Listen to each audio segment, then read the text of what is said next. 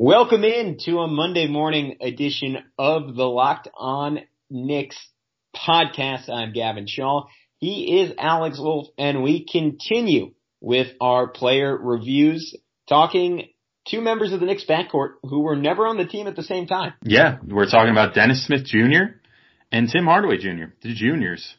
As Gavin said, they never crossed paths, but they each left their own mark on the Knicks season. Obviously, they were involved in the same transaction, which is why they never crossed paths together. But we're going to talk a little bit about Dennis Smith, about the season that was for him with the Knicks after getting here post-trade deadline, and Tim Hardaway Jr. and the season that was for him before he was traded away at the trade deadline, and also talk a little bit about DSJ's future going forward. So all that and more coming up on Locked On Knicks. You are Locked On Knicks, your daily New York Knicks podcast, part of the Locked On Podcast Network, your team every day. Knox foul from behind, count it and one. As Fizdale pumps his fist. Ntilikina, what he does is contagious. Robinson with a catch and slam. Across the lane to Trier. Trier drives.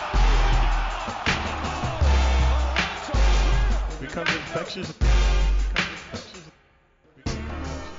You are Locked On Knicks, your daily New York Knicks podcast, your favorite, we hope, New York Knicks podcast. But it shouldn't be your only favorite podcast to come out of the Locked On Network. Fantasy football players, you should make sure to listen to Vinny Iyer and Locked On Fantasy Football. Vinny gives you the edge with over 20 years covering fantasy football. That's almost longer than I've been alive. Don't listen to the same stuff as everyone else, then you are the same. Get the edge from Vinny. That will put you ahead on draft day and put you ahead all season long. Locked On Fantasy Football on your favorite podcast provider. Alex, I have a draft coming up in a few weeks. It's in a very serious league. There are very serious repercussions to not winning the league.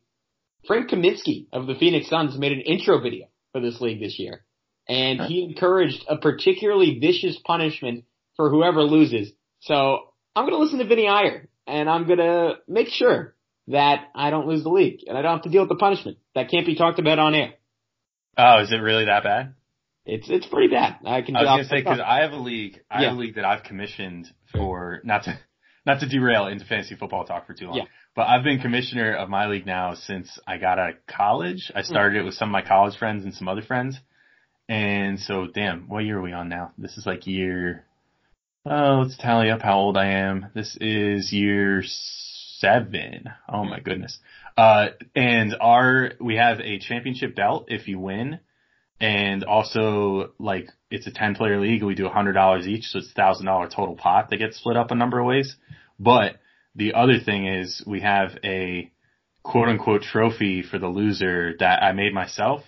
That is I'll keep it PG rated, adult bedroom enhancer glued to a wood board.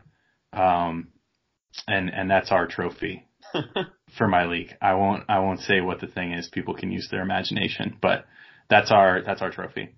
So yeah, that's my fantasy football league. So I certainly will be listening to Vinny as well to try to make sure that I don't come in last place, because I never have and I never plan to be totally honest. Yeah. But Gavin, why don't you start us off on the first of our juniors here, Dennis Smith Jr. Sure, natural transition. Dildos to Dennis Smith. Hey, I was trying to be clean and not say. Yeah, sure, I know. That's me assuming. I have no idea what's on the board. You were correct. And to be fair, Dennis Smith Jr. was kind of a dildo after a great start on the Knicks. He had 31-8 on 15 shots against the Detroit Pistons. I think that was his second game as a Knick. And then he's largely pretty bad. The counting stats were good. 15-5-3, 41% from the field, 29. Here's where they get that. 41% from the field, 29% from three, 57% from the charity stripe. And he had some awesome moments. He had some of the best, in terms of single plays, he had probably 3 or 4 of the top 5 Knicks. I shouldn't say that because Mitch was on the roster. He had a bunch of the top plays in the next season with some incredibly acrobatic dunks. And if you just watch the highlights, you'd be convinced that, okay, he's what's next for the New York Knicks. He's their point guard of the future, and they are set with him. Those shooting numbers are what give me a lot of pause on that front. And overall, I was a little bit disappointed with how he played after he came over as you can make an argument it was the 2 first-round picks, but we'll say in terms of intangible players, the centerpiece of the Kristaps Porzingis trade, I was hoping in a Knicks offense where he was totally empowered, didn't have to share the ball with a Luka Doncic type of wing. I really was set on the idea he was going to be able to put up 20 points per game. He was going to be pretty consistent. He was going to get to the free throw line 8 times a night. And I didn't expect the efficiency to be out of this world, but I was hoping for a guy who's that explosive around the bucket that he was going to shoot about 45% from the field and hopefully a little bit over 30% from 3. And he just didn't get anywhere close to any of those benchmarks. And he seemed largely like the same guy he was in Dallas his rookie year.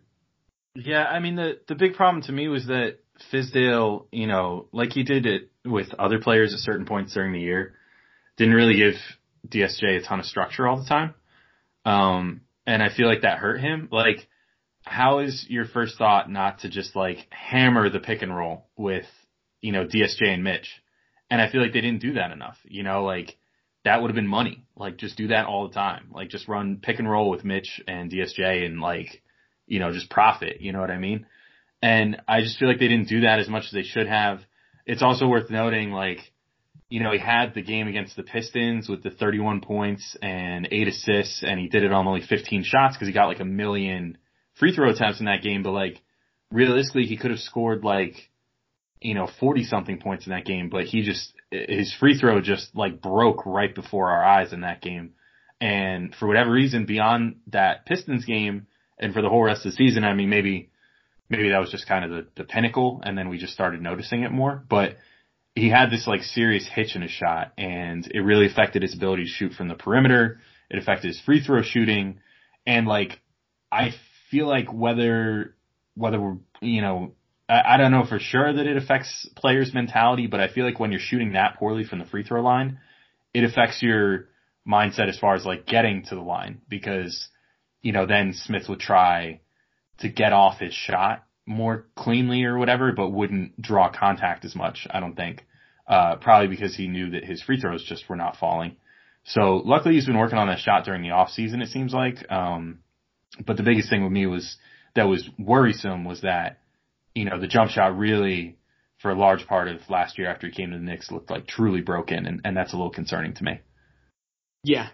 It was just never consistent. There would be stretches where it would look pretty decent, and I think his shot certainly isn't broken in the way Alonzo Balls or Andre Roberson, shout out to him, mentioned for the second straight Locked On Knicks podcast, the way those guys' shots are broken, but it wasn't consistent, and that's, I mean, I guess we're getting a little ahead of ourselves, but that's allegedly what DSJ has worked on this offseason, and what he's been with Keith Smart, and I think his personal coach, and he's worked with Chris Paul some, and just trying to get that shot to look the same way every single time.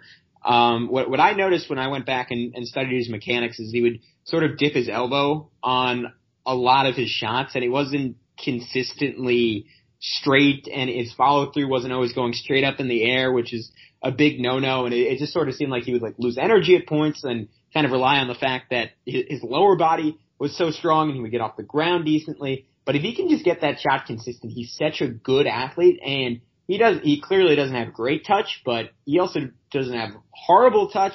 I don't see a reason why he shouldn't be a 75% foul shooter and a 35% shooter from 3-point range. And you know what, if it doesn't happen this year at a certain point, you just have to accept, okay, he's not that good, and it's never going to happen. But when people want to be favorable about Dennis Smith Jr., they throw out Kemba Walker's stats from his first 2 years in the NBA, where his efficiency numbers were largely very similar to Smith's, and now the big difference there that Smith is just on an entirely different level athletically than Kemba. I don't think he's nearly as skilled, but if you want to look for a positive sign, that's sort of the trajectory you'd hope for, but the whole thing with that is he has to show it next year, that he's a completely different player.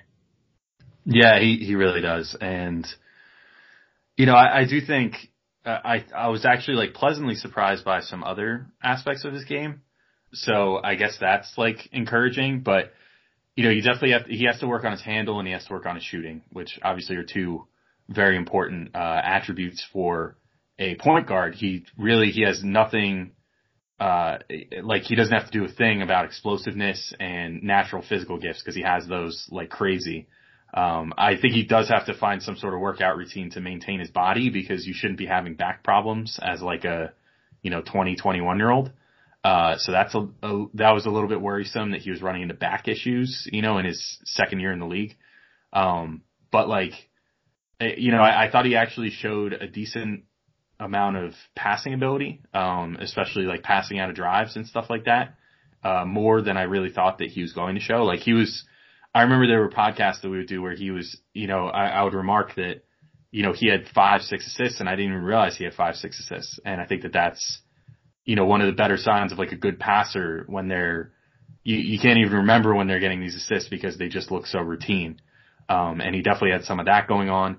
And I thought, like, while his on-ball defense isn't the best in the world, his off-ball defense and like ball denial was actually really good. And his like anticipation in passing lanes and stuff, he had a number of really nice steals and stuff like that. So, all in all, I was, I think there was, to me, Gavin, I think there's enough out there to say that he could be a player going forward. Like, he could definitely evolve into a starting point guard for the Knicks. And in particular this year, where his only competition is like Elfrid Payton and Frank Ntilikina. Like, I definitely think he could snatch the starting job and hold on to it. But he's going to definitely need to show some improvement. And obviously we can talk about that in the next segment about what we think he's going to do this year. But I think he showed some real flashes this year. Yeah, and the positive elements of his game were obviously the flashbulb athleticism, but also his court vision, and it was particularly noticeable in those early games, his ability to sort of on the fly throw those one-handed cross-court passes with some velocity on them.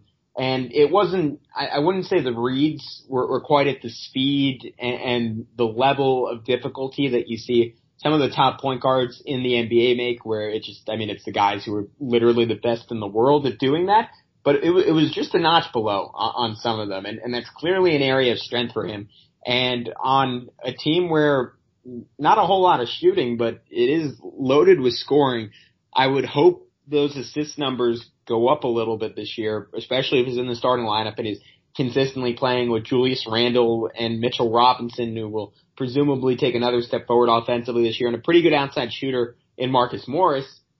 I want to see more of that and more consistent and see it more consistently, because you do see the flashes, and I think he has it in him to be an 8-9 assists per game guy, but it's sort of the same thing we're talking about with his shooting. It's all hypothetical until he gets out there and does it. Yeah, I'm with you.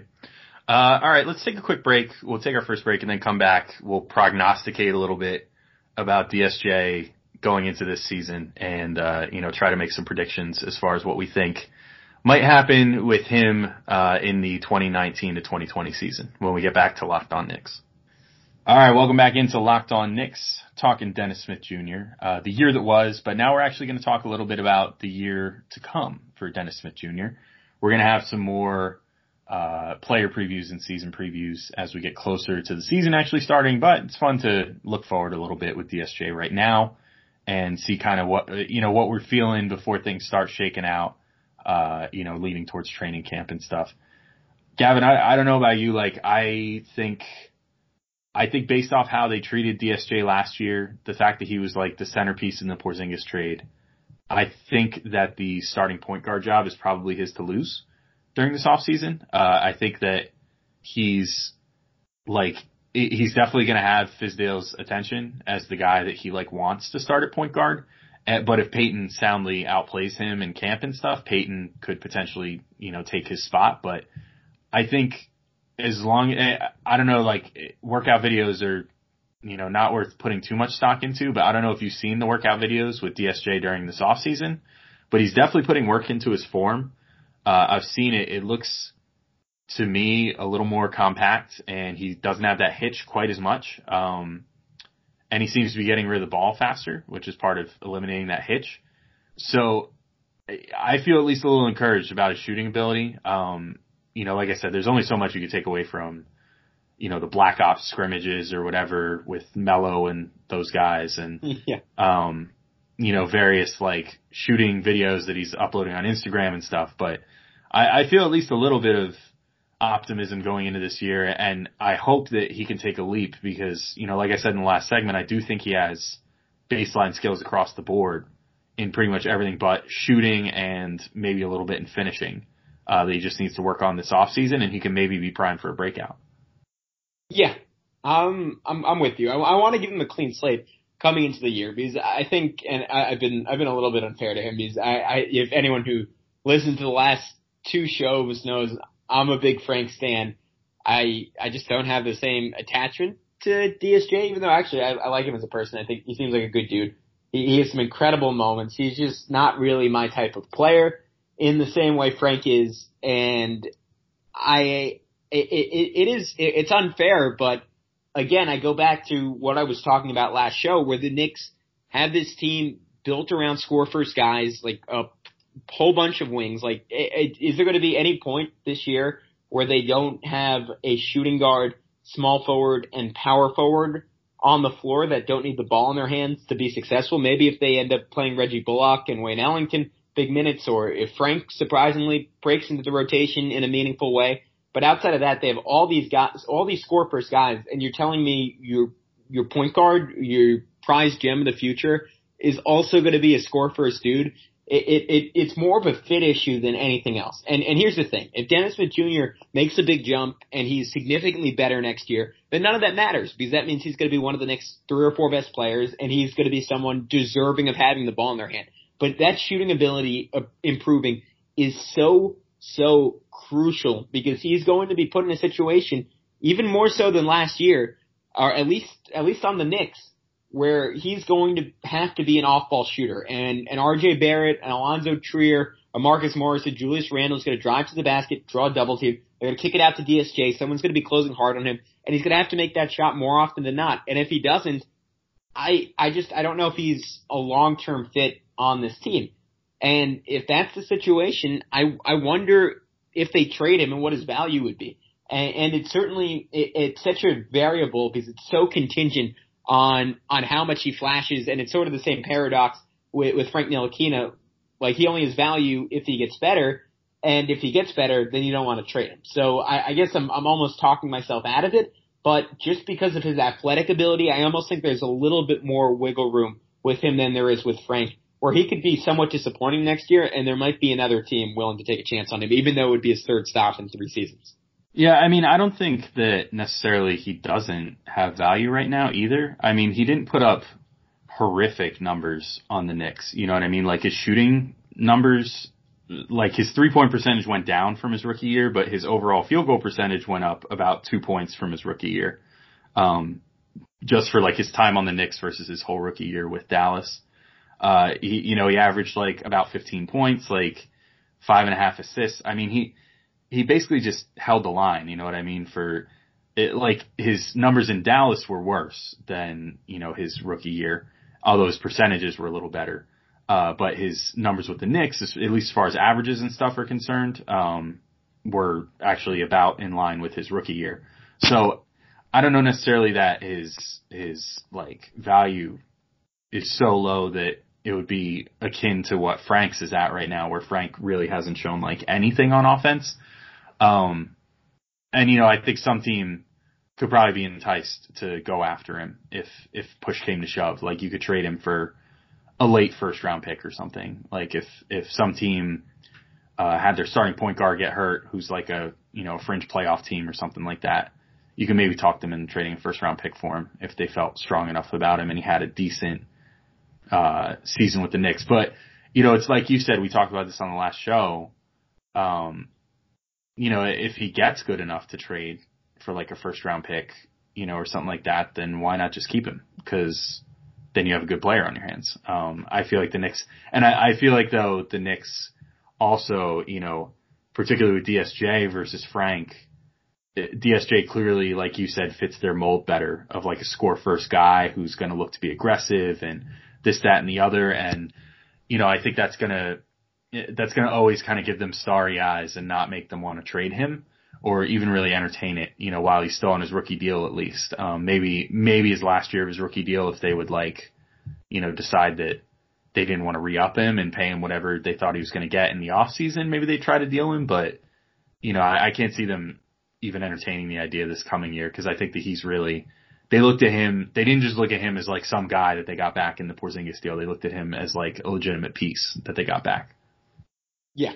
And yeah, no, I'm with you. I think they clearly value him, and it'll be telling who the opening point guard is on opening night, whether it's him or Elfrid Payton, who is somehow it's incredible how much bad shooting the Knicks have collected at the point guard position. He's like the one guy in the NBA who's clearly worse than DSJ and really in the same conversation as Frank in terms of perimeter shooting. And it'll be, I mean, obviously we'll get a little more insight in the preseason, but I think we'll know very, very quickly how much Dennis Smith Jr. has improved as a shooter. Because if it's substantial, I just think for everything that Elfrid Payton brings as a passer and in terms of overall versatility and as a defender, I don't think you can justify starting him over Smith if Smith is looking like he's going to be a 35% three-point shooter, because the Knicks just so desperately need that floor balance in terms of shooting, and starting a complete non-shooter at the point guard spot is really a terrible option. That being said, if DSJ doesn't improve, then they're not going to have another choice, and you might as well just go with the best overall guy.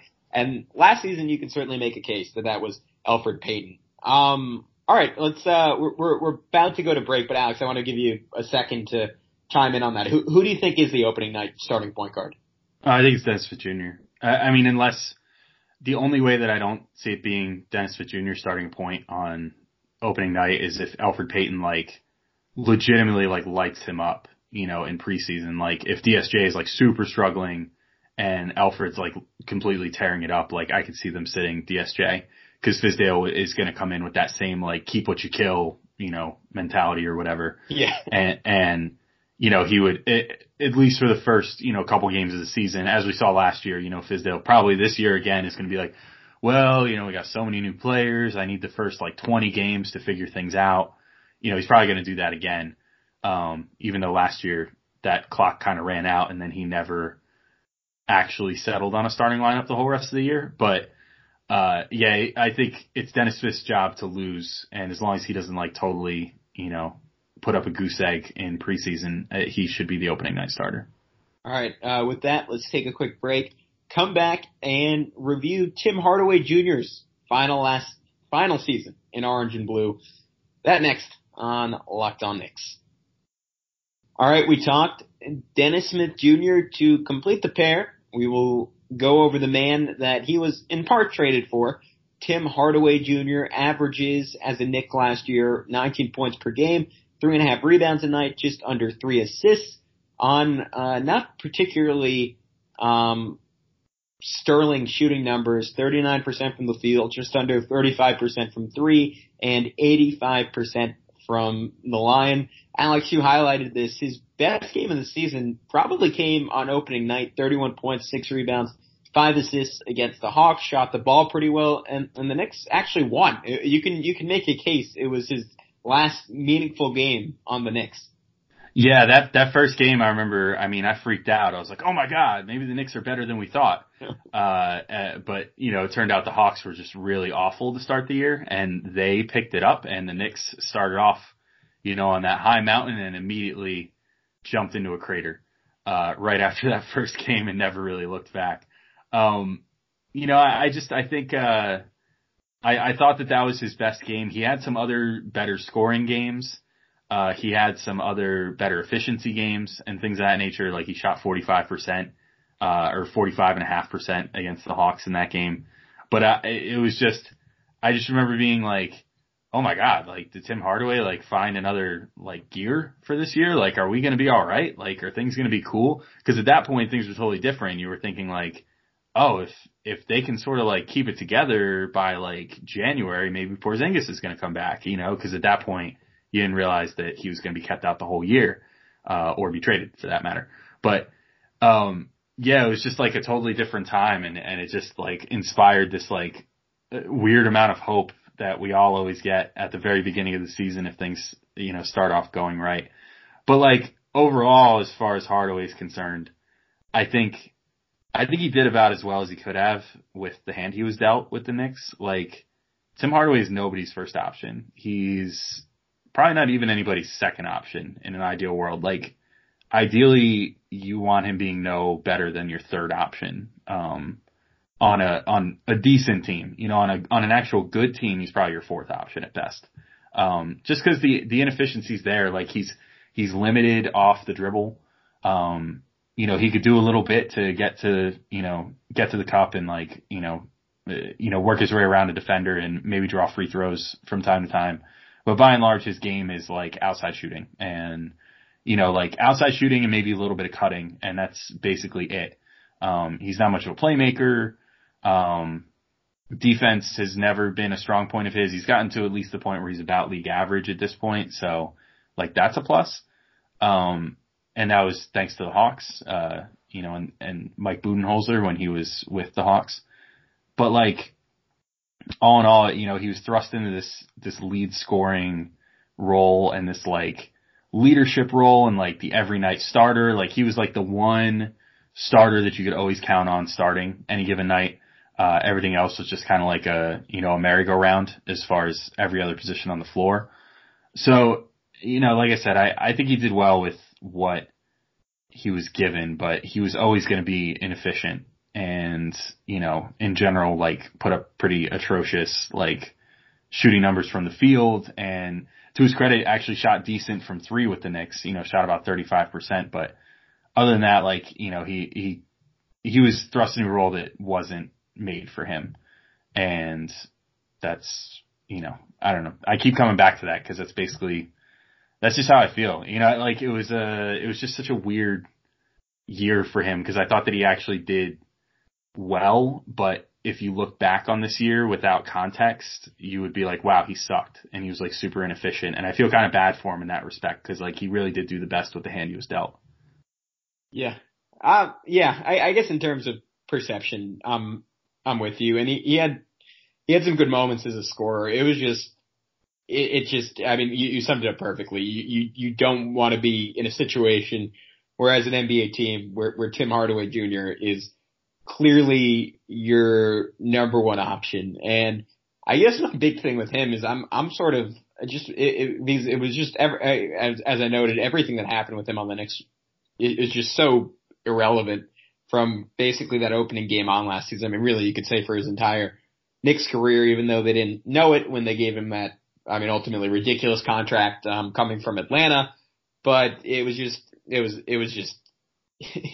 nothing he did mattered. And he's the type of player where if you're in a situation where you're going to lose a lot of games, he's just going to chuck and he's not going to do a lot else. And it was tough to watch at points. And then simultaneously there were stretches where he'd get hot and you'd be like, okay, this is the only thing keeping me engaged in this game is that Tim Hardaway has made 5 threes in this quarter and he's the only guy in the Knicks who looks like a functional NBA player on the offensive end of the floor. I'm curious what his future is going forward on this Dallas team that, if everyone cover your ears, if Kristaps Porzingis is healthy and good next year, looks to be a playoff team in the Western Conference, are certainly competing for an 8th seed. And I'm just intrigued if he can be an integral player on a good team or if his destiny is just to be an empty stats guy on a bad team. And I don't think there's no reason he shouldn't be a decent 6th man for Dallas, but I'm just curious to see if he can actually pull it off. And because our theory was always, okay, if you give him a more limited role with good players around him, those shooting numbers will go up and he'll be around 45% from the floor and around 38% from three. And if you wanted to be that guy where he really is valuable on a playoff team, he has to shoot like that because he's so bad defensively. He's so mediocre in every other aspect of the game. You need that level of shooting from him. And I'm curious to see if he has that within him. Yeah, I don't even know. You said 6 man. Look, I'll be telling you, I don't want to talk about Dallas much at all, but if I'm looking at their roster, I think he's probably their starting shooting guard next year. I think he's definitely going to be a starter. And, literally what we were just saying about you want him to be, if you're planning on being a good team, you don't want him to be any better than your third option. Well, he'll be exactly that. It would be Doncic, Porzingis, Hardaway. And that's it. Those would be your 3 top scorers, presumably, because they really, outside of those 3, they're going to be really hard pressed for good, consistent scoring. just looking at their roster right now. Like, I don't know, Dwight Powell, I guess, like averaged, 10.5 points last year. Other than that, like and Seth Curry, they just added, who's going to give some 3-point shooting off the bench, but I mean, there's not a ton of scorers on that team. So he's going to be relied on, definitely is probably a 15-point per game scorer on them next year. And I would think that for them to be any good, he's, even as much as Porzingis and his health is a thing, like Tim Hardaway finding some efficiency in that like tertiary role is going to be pretty important to them as well. And if he can't do that, I mean, maybe you slot Courtney Lee in there, and maybe Courtney Lee would be more efficient like he used to be. But it's going to have to be one of those two former Knicks is going to have to give them like that 3-point shooting and that like tertiary like scoring punch. And I think Hardaway probably could do it. Yeah, I'm with you. I wish I had more. I don't really have a lot else to say about Tim Hardaway Jr. Do you have any closing thoughts on the era that was after he started off a Knick, was pretty promising, went to Atlanta. Steve Mills said, you know what, we're going to pay you $20 million more than any other team in the NBA. Came back, was I guess justified the contract if you only want to look at his scoring numbers, but ultimately it was just another guy in like a long line of just score first dudes who didn't really impact winning all that much for the Knicks. Yeah, that's pretty much where I'm at. I mean, the contract at the time, I felt like it was kind of dumb because Steve Mills handed it out himself, and it seemed like more like it was like a statement of like, keep me around. You just got rid of Phil Jackson, but look at these moves I can make. Yeah. And I was like, all right, but they clearly were like trying to hold on to him, or else they would have just fired him when they fired, Phil Jackson. And, Steve Mills has this run with the Garden now at this point with like a brief period in the middle where he wasn't there, but I mean, he's been with like MSG for years now. I mean, it's been like 15 years or more with a little break in between. But like, I don't know, I feel like he didn't have any like job insecurity to worry about, but he just it seemed like he handed out the deal just to be like, look, I'm making moves, like big moves. And then he handed out the deal to Ron Baker, and then they hired Scott Perry, and then Perry was tasked with, trading Melo and everything else. And now, of course, eventually trading Hardaway just a year later. But yeah, I always felt, like I said, I always felt kind of bad for Hardaway because the Knicks paid him what they had to get Atlanta to match. I never bought that report that Atlanta was not going to match anything higher than like 4 years, $45 million or something like that. Like, I always thought that was bull. That's easy to say after the fact when you want to make yourself look good and make the Knicks look bad for offering that much money. But I guarantee you they probably paid about, $6-7 million more than what Atlanta was willing to, give him or match on him for. But they had to do that just to, secure him. And you have to kind of take that chance if you feel strongly about a player.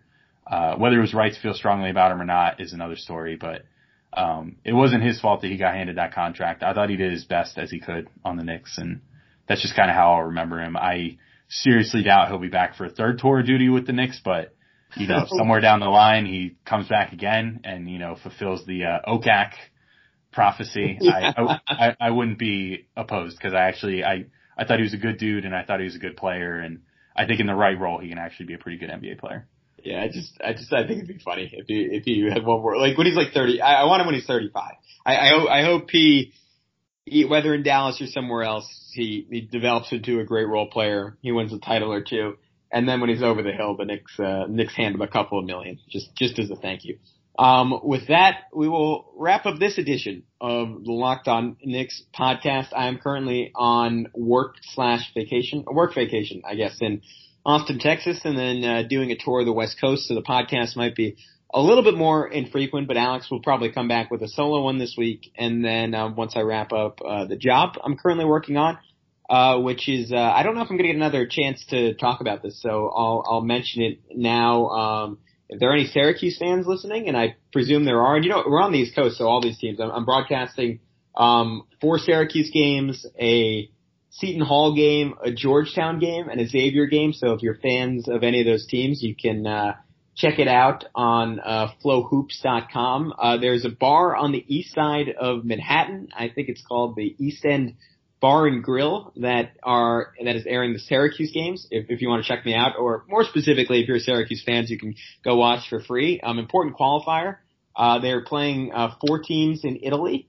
that there is no information about online, and the team itself does not know anything about. So we'll see how that goes, but it should be fun. And then we'll be back later that week with more broadcasts, more player reviews, getting into a lot more guys like the bigs for the Knicks, DeAndre Jordan, Enes Kanter, Luke Kornet, couple more role players, Damian Dotson and Noah Vonleh. And then we start building up to the big guns, the Alonzo Triers, the Kevin Knox, the Mitchell Robinsons, and of course, Emmanuel Mudiay in what I can only imagine will be the most depressing segment in Locked On Knicks history. All that and more in the near future on Locked On Knicks.